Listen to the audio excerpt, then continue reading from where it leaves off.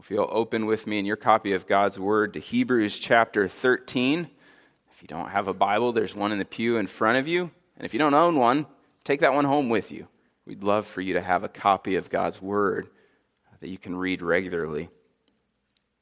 Several years ago, I spent a week aboard a sailboat in the Bahamas with my dad and about a dozen other people. And we left the port of Miami late one night, sailed across the Gulf Stream, which if you've never been across that, is basically a pretty wild roller coaster up and down. Impossible to sleep in the bow of a boat going across the Gulf Stream, crashing on the waves.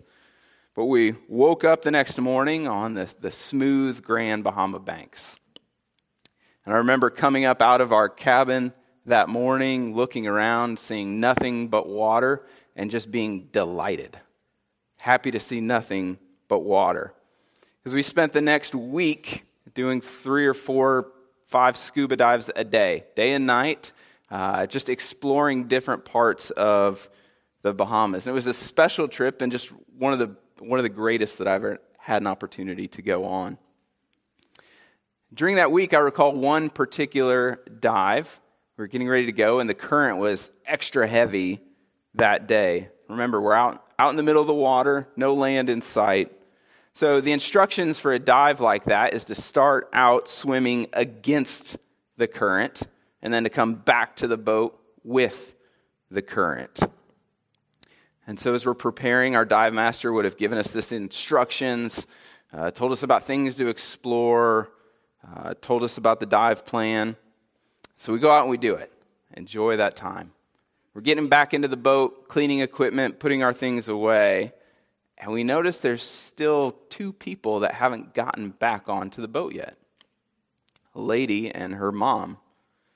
We spent the next hours searching for them, looking everywhere, scanning the horizon. We called in other boats that were nearby, and we're kind of doing grid patterns, looking for them.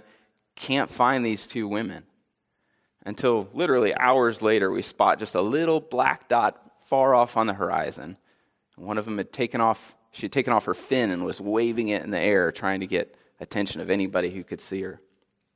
And so we spotted them, went over there, picked them up. They were safe. What went wrong? They didn't obey. They swam with the current first, which took them way further than they ever imagined they might go. And then when it was time to turn around, they didn't have enough energy left to swim against the current, and they didn't have enough air left to do it. And since they were underwater the whole time, there was no way they could be watched. Nobody watching to ensure their obedience, nobody watching to ensure their safety, and it left them in grave danger. We're almost to the end of the book of Hebrews. And as we finish out our last chapter, the author reminds us that we're on a journey that requires obedience and a journey that requires being watched. And this journey language he's used throughout the book. We're running an endurance race. We're seeking a city that is to come, holding fast until Christ returns again. And he's filled us up with all these beautiful, marvelous, big truths of the gospel. Christ is superior to everything. Don't turn back. The new covenant is better. Don't turn back. Christ is your assurance. Hold fast to that confidence. He's filled us full with this. And he's done it because he knows there's danger out there. There's false teachings that are going to lure us away. Real suffering in our lives that's going to cause us to turn back. The way of Christ is hard sometimes. There's an easier path out there. And so as the letter closes, he sends us onward in this journey toward Christ with some final instructions. A call to obedience and a reminder that we're being joyfully watched all the way home. And inside of that truth, we find instructions for each of us. One for each of us as believers, one specifically for your pastors, and then one for our whole church. And so let's read now from Hebrews chapter 13. We'll be in verses 17 and 19 together and consider this call to obedience and the gift of being joyfully watched. This is Hebrews chapter 13, beginning in verse 17. Obey your leaders and submit to them, for they are keeping watch over your souls as those who will have to give an account. Let them do this with joy and not with groaning, for that would be of no advantage to you. Pray for us, for we are sure that we have a clear conscience, desiring to act honorably in all things. I urge you the more earnestly to do this in order that I may be restored to you the sooner. One of the great gifts of being a church that preaches expositionally through whole books of the Bible is that over time we providentially run into everything that God means for us to hear, for us to learn and talk about together. And so we choose a book of the Bible, and then we slowly work our way in and through it, and we naturally run into all sorts of topics that we might not otherwise think we should talk about, or we might accidentally even overemphasize at times. And since all of Scripture is pointing us to Christ every week, we're holding up the gospel and turning that diamond, giving a new facet a chance to glimmer before our eyes. But every now and then we run into a passage that seems unlikely to have come up on its own, apart from God's divine authorship. Like today, obey your leaders. You know, if at the beginning of Hebrews we'd put out kind of a sign-up sheet for those of us who preach, it would have been easy for most of the book. You know, who wants to preach about Christ being a superior sacrifice? Like, we're all arguing over that one. Who wants to preach about how we have confidence to draw near to God, full assurance of faith? Everybody wants that passage. Who wants to preach about God's promise to hold us fast, to guarantee us all the way home to Christ? Everybody. Who wants to stand up and say, obey your pastors? Nobody. But it's here for a reason, is it not? Our God has decided we need this truth. On our journey home to that eternal city with Christ, we need to obey our leaders and submit to them. So, Christian, obey eagerly. You know, Scripture, and in particular in the New Testament, is filled with all sorts of commands toward obedience to authorities. Romans 13, we're told to obey our governing authorities. Colossians 3, children, obey your parents. 1 Peter 2, be subject to the emperor. Servants, obey your masters. And the focus in each of those passages is really obedience based off of the office, an authority structure that God has created. So obey the office because God created the office. But here in Hebrews, the focus is a little bit different. Instead of obeying the office, you're obeying because of what the office gives you, what the leaders provide. More specifically, obedience based off of the words that they speak. Because the author of Hebrews has grammatically connected our passage here in 17 back to verse 7, where he said, remember your leaders, those who spoke the word of God to you. And so he's saying, obey your leaders because they speak the word of God to you. But even beyond that, it carries an extra weight, a burden of being persuaded. Obey your leaders as they persuade you from God's word. So there's a burden on us as pastors not to stand up and read God's word, but to persuade you to obedience of God's word. You know, it's the difference between telling my kids, don't touch that. Why? Because I'm your dad. I told you not to touch it. And don't touch the stove. Why? Because it's hot. It could burn you. I don't want you to get hurt. I love you. I care for you. Oh, well, that makes perfect sense, Dad. Thanks for telling me that. You know, it's always that easy in my house. You know, it's obedience one through speaking truth. And so this means your obedience is to God, not to me. It's obedience to the Lord through your pastor. And that's an extremely important governor on the whole idea.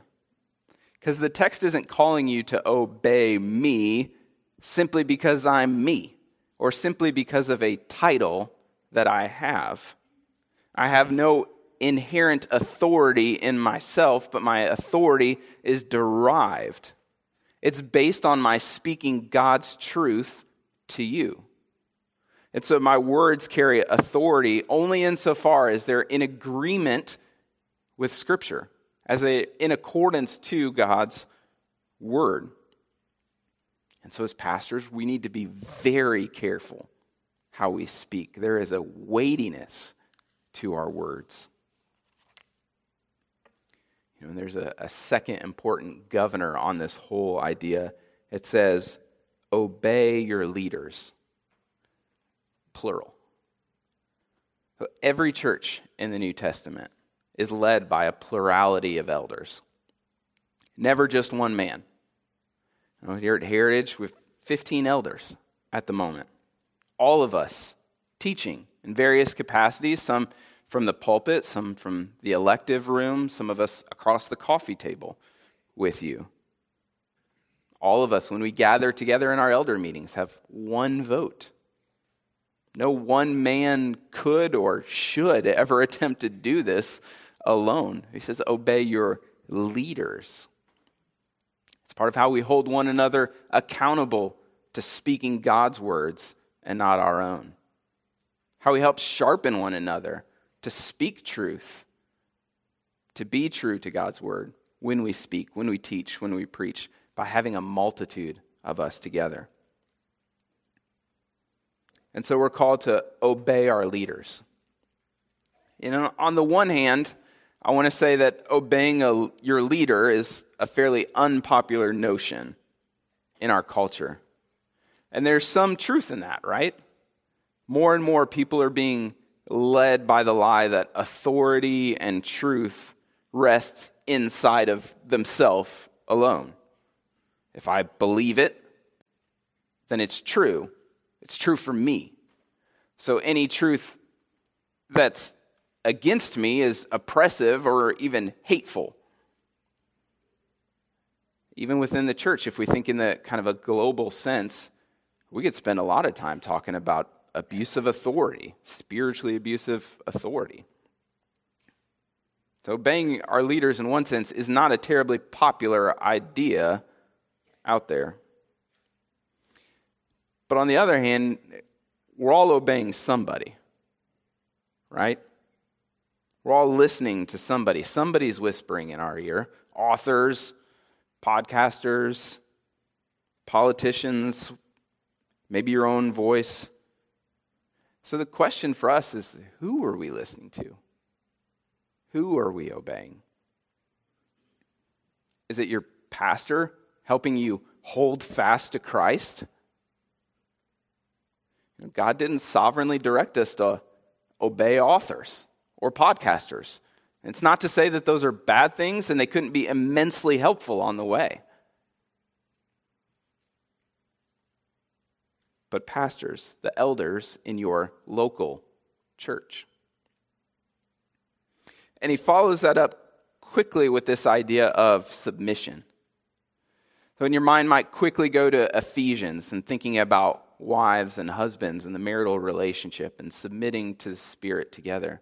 That's not exactly what he has in mind here. It's related. It's a similar idea, but it's a different word. And so the idea here is a readiness or an eagerness to obey. He's talking about your general posture toward your pastors. And so the picture is a heart that's bent toward obeying your pastors as they speak truth. Bent toward obedience. Our hearts can be bent in all sorts of ways at different times, right? It could be bent toward mistrust.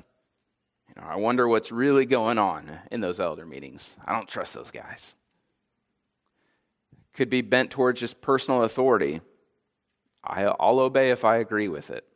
I'll obey if I like it. I'll obey if I know all the reasons for that decision. Could be bent toward doubt. What they really need to be doing is this.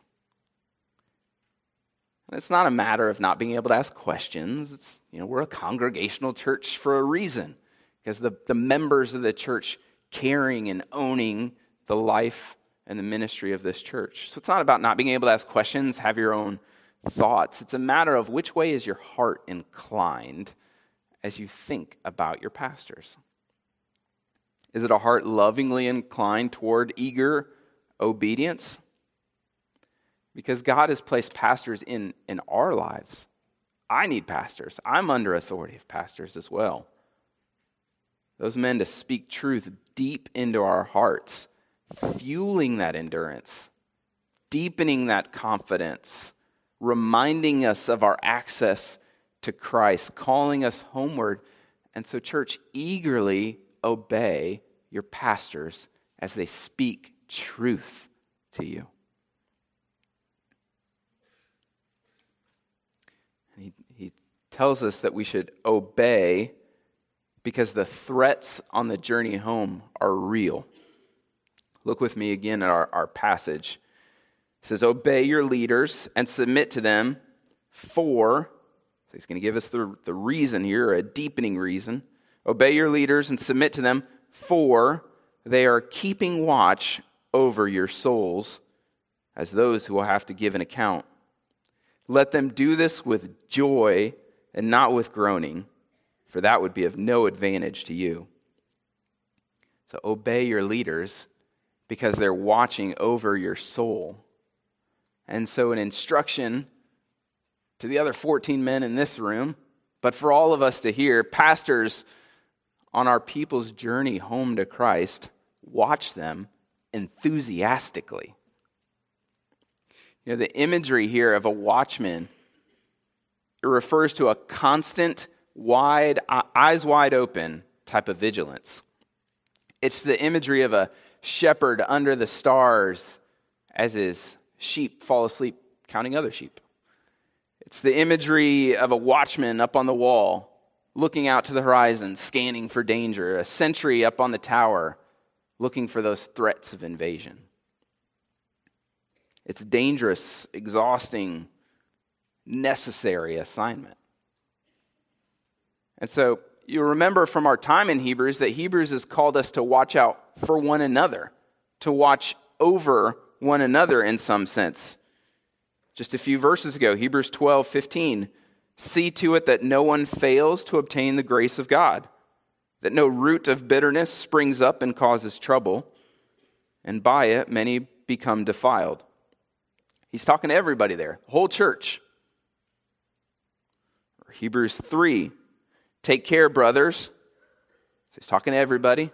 Take care, brothers, lest there be in any of you an evil, unbelieving heart, leading you to fall away from the living God. But exhort one another every day, as long as it is called today, that none of you may be hardened by the deceitfulness of sin.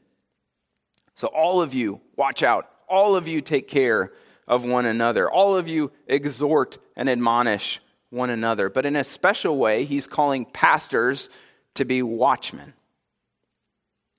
And I think part of a few things inform this idea. And so I want you to flip back to Ezekiel chapter 3 with me. And if you don't know where Ezekiel is, you could grab your Bible, close it, and go maybe like 2/3 from the front toward the end. You're probably going to land pretty close to Ezekiel. Look at Ezekiel chapter 3.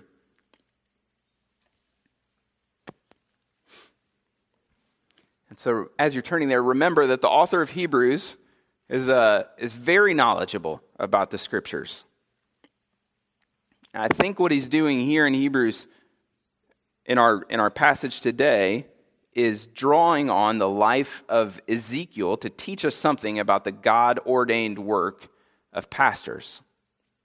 So in Ezekiel 3, God is going to tell Ezekiel that he's going to send him back to Israel to call the rebellious people back to the Lord, call them to repentance. And Ezekiel takes this news and he just sits overwhelmed for a whole week. Can't do anything. He's just frozen in fear, thinking about this task that the Lord has given him. Listen, we're going to read starting at verse 16. Excuse me. At the end of the 7 days, the word of the Lord came to me. Son of man, I have made you a watchman for the house of Israel. Whenever you hear a word from my mouth, you shall give them warning from me. If I say to the wicked, you shall surely die, and you give him no warning, nor speak to warn the wicked from his wicked way in order to save his life, that wicked person shall die for his iniquity, but his blood I will require at your hand. But if you warn the wicked, and he does not turn from his wickedness, or from his wicked way, he shall die for his iniquity, but you will have delivered your soul. Again, if a righteous person turns from his righteousness and commits injustice, and I lay a stumbling block before him, he shall die. Because you have not warned him, he shall die for his sin, and his righteous deeds that he has done shall not be remembered, but his blood I will require at your hand. But if you warn the righteous person not to sin, and he does not sin, he shall surely live, because he took warning, and you will have delivered your soul. So Ezekiel is called to be a watchman over the house of Israel. And whatever he hears from the Lord, he is to speak to the people. Listen and repeat. Sounds a little familiar to that first part of our Hebrews passage today. And the Lord gives us 4 test cases to help Ezekiel understand what's going to happen when he's a faithful watchman and what happens when he fails as a watchman. In verse 18, he says, if I say to the wicked, you shall surely die. So God speaks, and you give him no warning. Ezekiel fails at his job. Then the wicked man dies for his sin. So in every case, the wicked man dies for his sin. Just an interesting note. Not failed for being warned, or sinning, dying for a failure to be warned, but dying for his sin. And Ezekiel is guilty of his blood, guilty of murder, is the spirit of what's being said. Verse 19, God speaks. Ezekiel warns. The wicked man still doesn't turn. He dies for his sins, but Ezekiel is safe. You got verse 20, God speaks. Again, no warning from Ezekiel. The righteous deeds are forgotten, and Ezekiel is guilty of the man's blood. And then in verse 21, God speaks. Ezekiel warns. The righteous man doesn't sin, and Ezekiel is delivered. Ezekiel is a watchman, and as you can see, his obedience and his disobedience has dire consequences for the people. And it doesn't acquit them of their own guilt, but Ezekiel is responsible for failing to warn the people. A huge consequence to his task. His labor is in no way light. I think Hebrews has this in its background.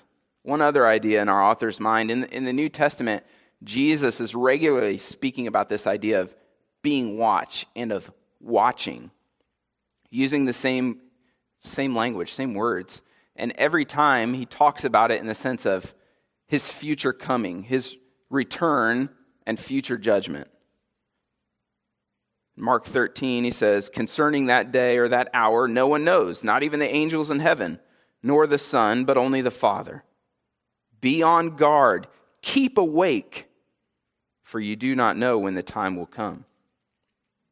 Luke 21, stay awake at all times, praying that you may have strength to escape all the things that are going to take place and to stand before the Son of Man. So when Jesus is speaking of keeping watch, he's always talking about watching for his return, watching for the coming judgment. Flip back to Hebrews chapter 13. And with these passages in your mind now, listen again to what he says. Obey your leaders, submit to them, for they are keeping watch over your souls as those who will have to give an account. Growing up, my family had a couple of TV shows we were big fans of. One of them was Walker, Texas Ranger. Aired in the 90s, Chuck Norris is Cordell Walker, sergeant in the Texas Rangers, a law enforcement unit in Texas. And the chorus to the show's theme song, and these are the words. He says, "'Cause the eyes of a ranger are upon you. Any wrong you do, he's gonna see. When you're in Texas, look behind you, because that's where the ranger's gonna be." So is that what Hebrews means? Pastors are watching you, lurking in the corners. Keep an eye out behind you. Every time you sin, we're going to jump out and tell you what you did wrong. No, obvious. God hasn't ordained that pastors punitively watch over you, but protectively watch over you. How do they do that? Well, pastors first have to know what danger looks like. And so we're reading, we're studying the scriptures, learning from church history. We're watching the times, trying to understand culture, how people think, how we got to where we are, how we got here as a society. We have to know a little bit of what danger looks like. And so we're studying and learning and holding it up against Scripture to know if it's good, if it's true, if it's beautiful, or if it's dangerous for us. And then we got to be on our guard, looking out for danger, eyes wide open all the time, looking for those strange and diverse teachings that he was talking about just a few verses ago. Those things that will toss you to and fro by every wind of doctrine, by human cunning, by deceit. Looking out for threats to our unity as a church. Threats that would turn your gaze away from Christ. Hardships that would cause you to shrink back. Distractions that turn your eyes away from Jesus. Anything that would cause you to drift away. So many dangers. So many people. Pastors are sleepless shepherds, ever alert for danger. And then when our danger comes, when we spot it, we've got to warn the people. We move to action. You saw in Ezekiel what happens when the watchman fails, when he hears from the Lord but doesn't speak to the people. So pastors have to do our job. We have to speak honestly. And that's especially challenging at times.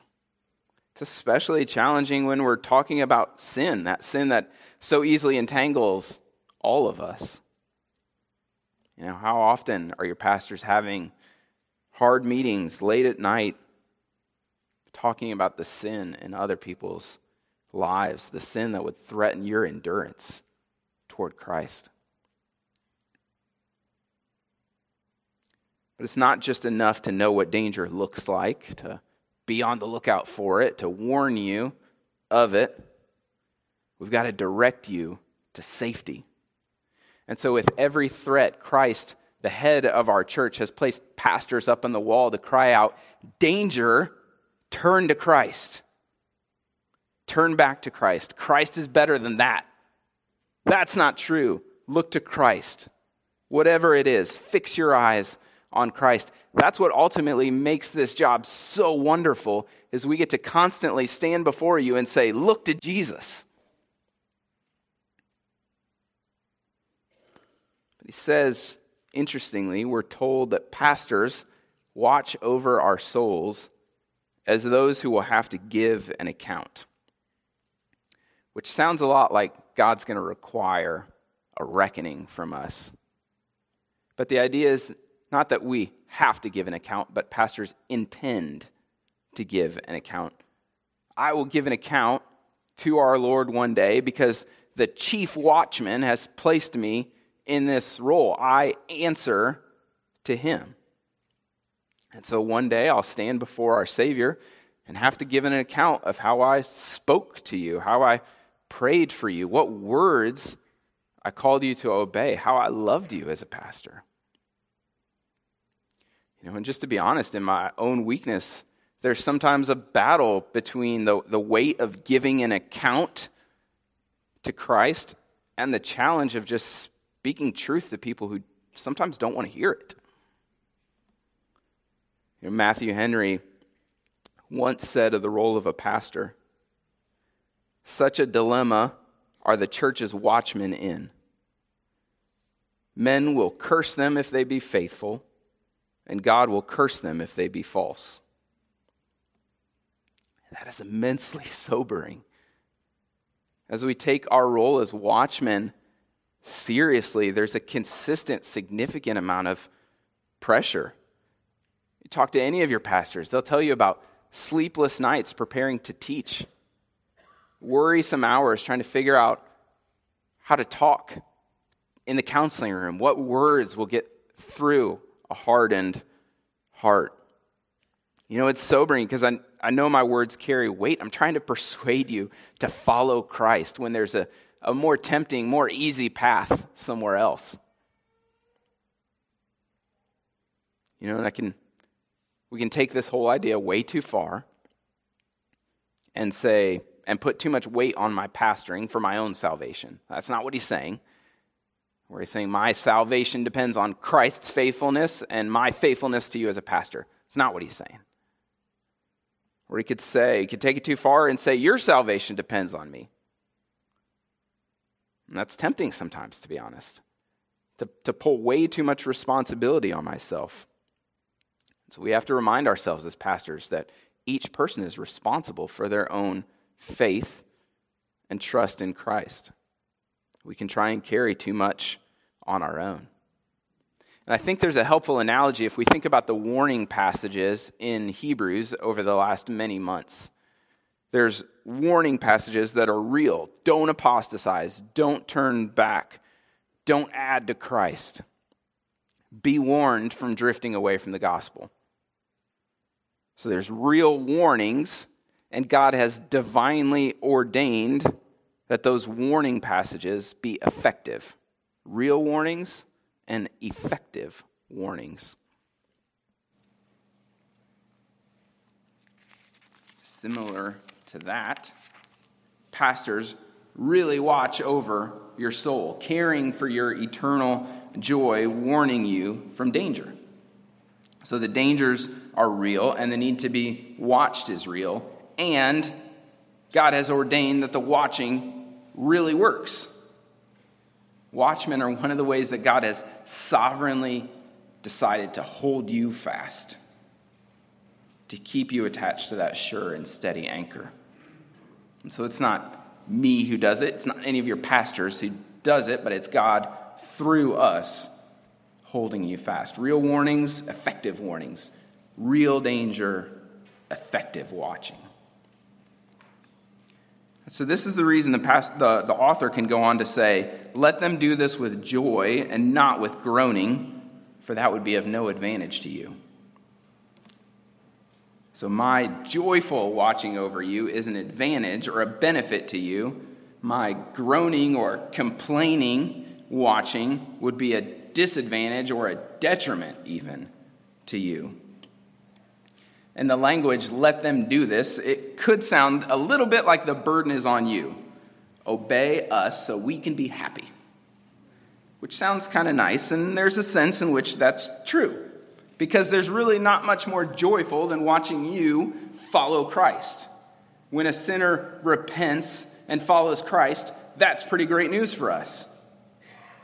When you're suffering, when you're hurting, and you're looking to Christ, that brings us joy. So obey Christ for the sake of our joy. Please. But the passage is really an imperative. It's a command directed at pastors. Pastors, watch with joy. Watch enthusiastically. Baptize people with joy. Marry people with joy. Bury people with joy. Counsel with joy. Preach with joy. Teach with joy. Labor with joy, so that way your people might find their joy in Christ. Labor with joy, knowing your labor is not in vain. Are these not the type of men that you want to submit to? That you want to obey? Men speaking God's truth to you? Men joyfully watching over you, calling you to Christ? We need these kind of men. I need these kind of men when my faith is weak, when I'm in danger of letting go of Christ. I need a pastor enthusiastically watching over my soul. It's one of God's wonderful, beautiful designs for getting us all the way home. Is it at any wonder at this point why he goes on to ask for prayer? Look again at our passage. He says, "Pray for us, for we are sure that we have a clear conscience, desiring to act honorably in all things. I urge you all the more earnestly to do this in order that I may be restored to you the sooner." And so the final instruction for the journey ahead, an instruction for all of us as a church, is to pray earnestly. And he asks for their continued prayers for their leaders, and includes himself here, because the leaders have a clear conscience. And the conscience, it's previously come up in our letter, if you'll remember from other passages. For example, a couple verses here. 9:14 says, "How much more will the blood of Christ, who through the eternal Spirit offered himself without blemish to God, purify our conscience from dead works to serve the living God?" A few verses later, 10:22, "Let us draw near with a true heart in full assurance of faith, with our hearts sprinkled clean from an evil conscience and our bodies washed with pure water." So the author of Hebrews, he's using the word conscience to describe the whole person and relationship to God. And so he's saying here in Hebrews 13, he's confident we have a clear conscience, desiring or since we desire to act honorably in all things. So pray for us. It's not a humble brag, pray for us because we're awesome. It's a prayer for us because they're doing their job. We're fulfilling our role as watchmen, and we need your prayers for endurance, for obedience that endures. He's saying our legs are tired, our eyes are heavy, our voice is getting weak. Pray for us. Pray that we would endure. Selfishly pray for your pastors. Then he repeats that call saying, "I urge you the more earnestly to do this," meaning to pray, "in order that I may be restored to you the sooner." Trent said way back at the beginning of our sermons in Hebrews that we don't know which human wrote Hebrews, but we know that God divinely inspired it. It seems as though the original audience knew who was talking to them, who was writing to them. And for some unknown reason, he's no longer physically present with them. We don't know why. We just know he longs to be back with them. He says, I earnestly urge you to pray for us because I want to be with you again and soon. And that word earnestly, I love it there. Because he says, pray with sincerity. Pray with intense conviction that we can be together again soon. There's just a wonderful sense of his love and his joy for his people. He's written this beautiful letter, and it's not satisfying. It's not good enough. Can you imagine that? He wrote Hebrews, and he says, it was good, but it's not satisfying. I need to be with you. You know what kind of pastors you need for the journey home? Pastors that endure in obedience to the Lord, but pastors that long to be with you. It's why we make a big deal about being together, being in the room together, because we want to be with you. You can't get this kind of watching from a live stream. There might be reasons to watch the live stream, but you can't get this kind of watching from a live stream. You're missing out on God's good design for being watched over. That's why we make a big deal about being a member here, staying for the duration, even through challenging times, times of doubt, maybe even times of mistrust. It's why we preach the way we do. Preaching isn't about entertaining, and it isn't strictly about being relevant to your life this week. We're with you face to face in the room, offering you the words of God, helping you endure all the way home to Christ. So pray with intense conviction for the endurance and faith and obedience of your pastors. Pray that we can be together for a long time, watching over one another, being watched by our pastors, warning us from danger, instructing us in truth, calling us to Christ. We're here. Speak on behalf of the other 14 guys, but especially myself. I'm here as long as the Lord would allow it. We mean to watch over your soul all the way home to Christ. And we do that with joy and with love for all of you. Let's pray together.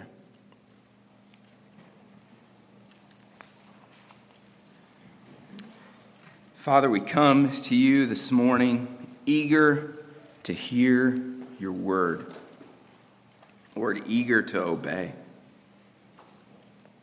And where that desire to hear and obey is weak, Lord, would you lift us up? Because obedience is often the harder path. But when we look to Jesus, our Lord, our guide, our example, he said it was not his will, but your will, Father, that needed to be done. And so because of you, we're free to obey. We don't need to struggle to know if we've obeyed enough to be right with you. But instead, through our perfect Savior, we who were once enemies have become beloved sons. Lord, we pray and thank you for the gift of pastors. Ephesians tells us that when our Savior ascended, he gave gifts to his people, a conquering king, tossing out the spoils of war to his people. You gave us pastors, men to speak truth, men to focus our eyes, to watch over our souls. And so we thank you for them, Lord. Encourage them in their labor. Give them joy. Cause them to endure for our sake and for the sake of your church, we pray. Amen.